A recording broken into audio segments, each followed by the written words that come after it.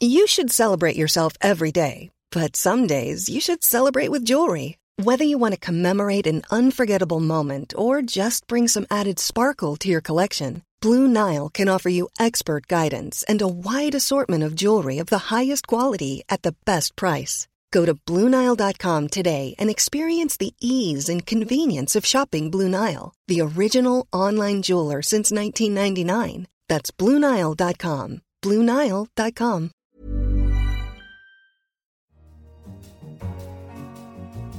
In London, this is The Economist. You're listening to Tasting Menu, a mouth-watering weekly selection of some of the tastiest items from across our coverage. I'm Anne McElvoy, head of Economist Radio. And on your menu this week, why the hometowns of African leaders are raking in Chinese aid. Berlin defends its most radical theatre. And a requiem for the Playboy Emperor. But first, the bull market in everything was our cover line this week.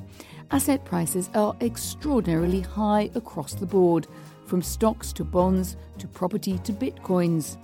In a troubled world of trade tiffs and nuclear braggadocio, is it time to worry?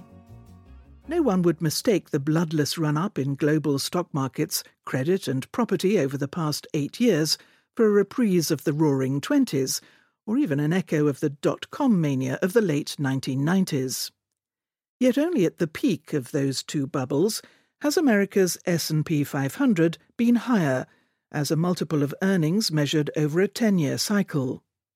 Rarely have creditors demanded so little insurance against default, even on the riskiest junk bonds. And rarely have property prices around the world towered so high. The world is in the throes of a bull market in just about everything. Sounds promising, so where's the beef? There are two immediate reasons to worry. First, markets have been steadily rising against a backdrop of extraordinarily loose monetary policy. If today's asset prices have been propped up by central bank largesse, its end could prompt a big correction. Second, signs are appearing that fund managers, desperate for higher yields, are becoming increasingly incautious. Consider, for instance, investors' recent willingness to buy Eurobonds issued by Iraq, Ukraine and Egypt at yields of around 7%. Asset prices are continuing to rise, in part in response to an improving world economy. More significant still is the behaviour of long-term interest rates. They have fallen steadily since the 1980s and remain close to historic lows. But investors who assume this time might be different are playing with fire, we warned. Many hazards could derail the economy and financial markets, from a debt crisis in China to an American-led trade war or an outbreak of fighting on the Korean peninsula.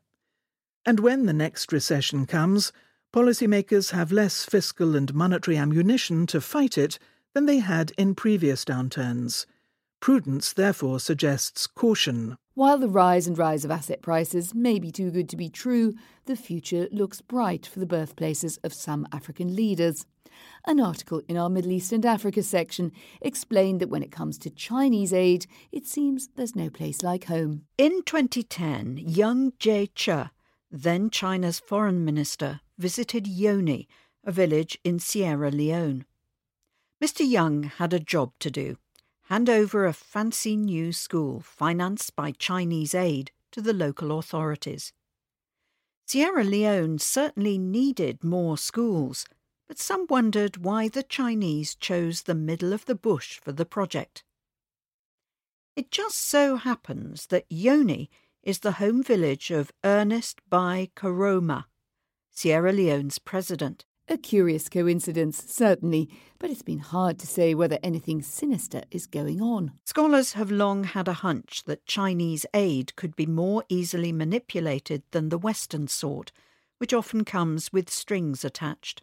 A Chinese white paper in 2014 stated that the government would not impose any political conditions on countries asking for help. The Commerce Ministry, China's lead aid agency, says most projects are initiated by recipient states. This approach makes aid more vulnerable to misuse by local leaders, say critics. Now, though, data analysis is beginning to lift the veil. China regularly blends aid with commercial loans, confusing researchers.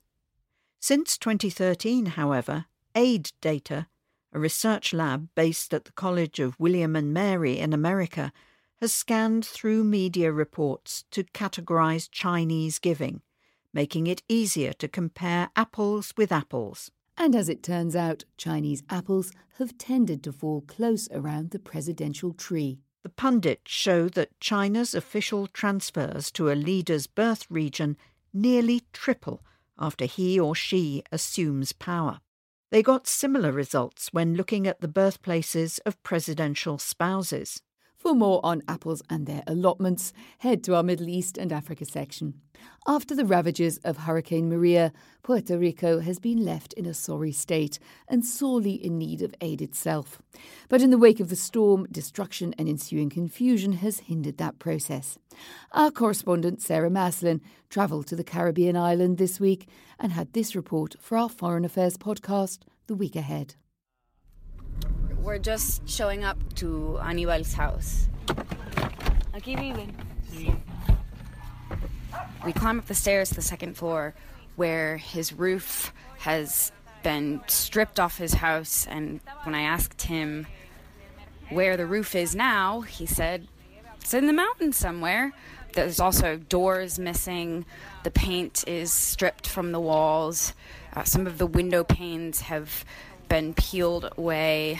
All of the tiles in the bathroom are shattered in a pile in the middle of the bathroom. It's going to be a while until this house looks the way that it did 2 weeks ago. The Week Ahead is available each Friday through iTunes or your chosen podcast app, so do download it to hear more. Well, back in Blighty, it was a tempestuous week for Britain's Conservative Party. Prime Minister Theresa May is still at the helm of the ship, sailing straight into the stormy realms of Brexit. I travelled to the party conference this week in Manchester for a special episode of The Economist Asks, and it seemed that the waters were particularly choppy. And it wasn't going to be Theresa's day. A prankster handed her a P45, the form used to terminate employment in Britain. He cheekily claimed it was from Boris Johnson, the Foreign Secretary, but Theresa May bounced back quite well. I was about to talk about somebody I'd like to give a P45 to, and that's Jeremy Corbyn. She'd already had unscheduled interruptions from her Foreign Secretary and possibly a pretender to her crown in Boris Johnson. Bojo wasn't underselling Britain after Brexit, and he certainly wasn't underselling himself. We are not the lion. We do not claim, like some others, to be the lion.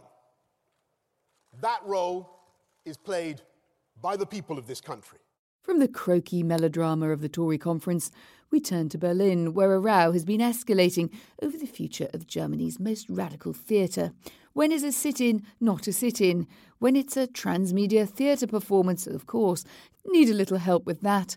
An article in our Europe section explained. Doch Kunst, or Art After All, read the blue banner tagged to the facade of the Volksbühne, a theatre in central Berlin.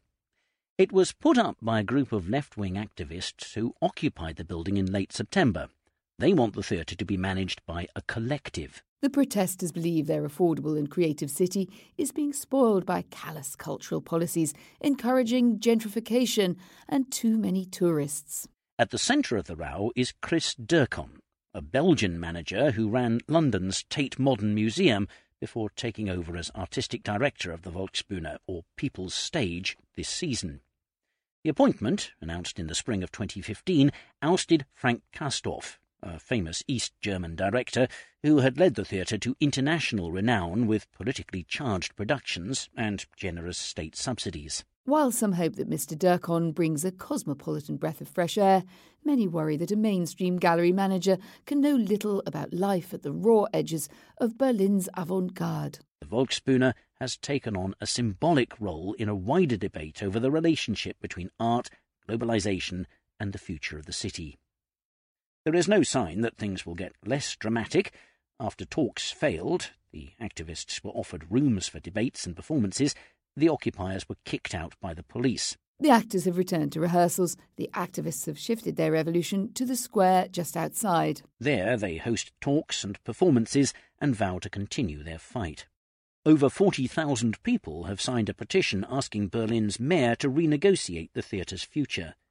The next act has begun. And as Bertolt Brecht once put it, der Vorhang zu und alle Fragen auf, the curtain down and all questions still open. With that still developing, we turn to the evolution of language itself. Writing in the pages of our Books and Art section this week, our linguistic guru, Johnson, ruminated on a new book, suggesting that language is not just 200,000 years old, but almost 2 million.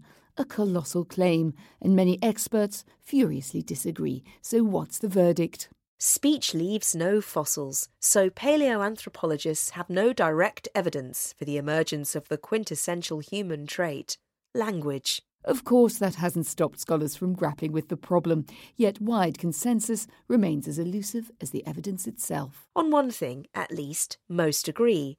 Though animals communicate, only humans have true language, with the power to organise complex thoughts into a string of words, often about absent or abstract things. And most scholars also reckon that Homo sapiens is the only species ever to have had such language. They think it must have emerged somewhere between 200,000 and 50,000 years ago.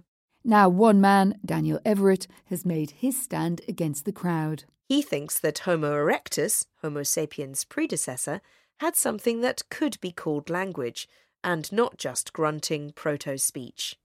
This would make language not 200,000 years old, but something like 1.9 million. A little evolutionary background is perhaps needed. Noam Chomsky has proposed that one human developed, through one genetic mutation, an ability called merge, about 50,000 years ago. Merge allows two linguistic units to be joined into a single one, such as a complex noun phrase, the house and the hill becoming the house on the hill, or a complex sentence, Sally loves Lucy, becoming part of Bill knows that Sally loves Lucy. And the mind can merge beyond this, manipulating these new units to create yet more complex ones. This, called recursion, is what Mr. Chomsky calls the language faculty narrowly defined. And that is what Mr. Everett thinks is unnecessary. Homo erectus, he thinks, probably really did talk something like me Tarzan, you Jane, but with this he could do quite a lot. When Homo erectus began using several symbols one after the other in a more predictable pattern, but not yet recursively, Mr. Everett thinks he could be said to be using human language. The stakes are high, and not just for linguists. If language is an invention relying on general-purpose parts of humans' brains in interaction with local culture over 1 million+ years, then human languages may be rather different from each other and more continuous with the abilities of animals and distant ancestors. The argument isn't just about language, but about human nature. Our final taste from this week's issue is an obituary of a man with an undoubtedly distinctive human nature, the founder and face of the Playboy empire, Hugh Hefner. Whenever Hugh Hefner mentioned that his strict Methodist mother had wanted him to be a missionary, he got a big laugh. He got a bigger one when he said he answered, "Mum, I was." And in some senses, he was right. As the man who brought sexual liberation to America in the form of clubs, casinos, bunny girls and naked centerfolds, he too was a preacher and a prophet. His church pamphlet was Playboy magazine, which pushed his personal and popular philosophy. Sex was fun. Whether it was morally good or bad wasn't the point. The morality depended on the situation. All that stuff aside, sex was also the beginning of civilization, the life force. It should be celebrated. Yet America had swarmed since its foundation with censors, prigs, prudes and blue noses intent on sexual repression. To keep down a natural drive led to deviancy and crime, even witch burnings, even mass madness, at least as he understood Cotton Mather or Catholic medieval Europe. And it was tyranny, pure and simple. His crusade certainly made him a divisive figure. To many he was a priapic horror, but to himself he was a romantic. Playboy was really a boy-girl romance magazine. The first pin-ups he fell for at 14 were tasteful drawings of nudes from Esquire. But his career was a quest for beauty as well as freedom, he claimed. And Marilyn gloriously topped and tailed it. He never met her or paid her for those photographs, but he forked out $75,000 to get the crypt in Woodlawn right beside hers. To spend eternity together was the sweetest thought, and she, of course, would feel the same. Gentlemen, gentlewomen, feel free to differ. That's the end of this week's tasting menu. Don't forget you can read all of the articles we've mentioned in this week's issue, and you can find our other podcasts online too. Do keep sending us your feedback by email, radio@economist.com. In London, this is The Economist.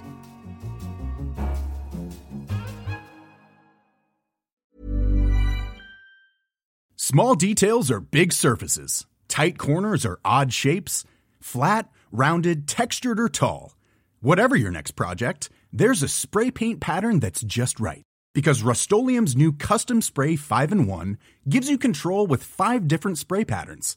So you can tackle nooks, crannies, edges, and curves without worrying about drips, runs, uneven coverage, or anything else. Custom Spray 5-in-1. Only from Rust-Oleum.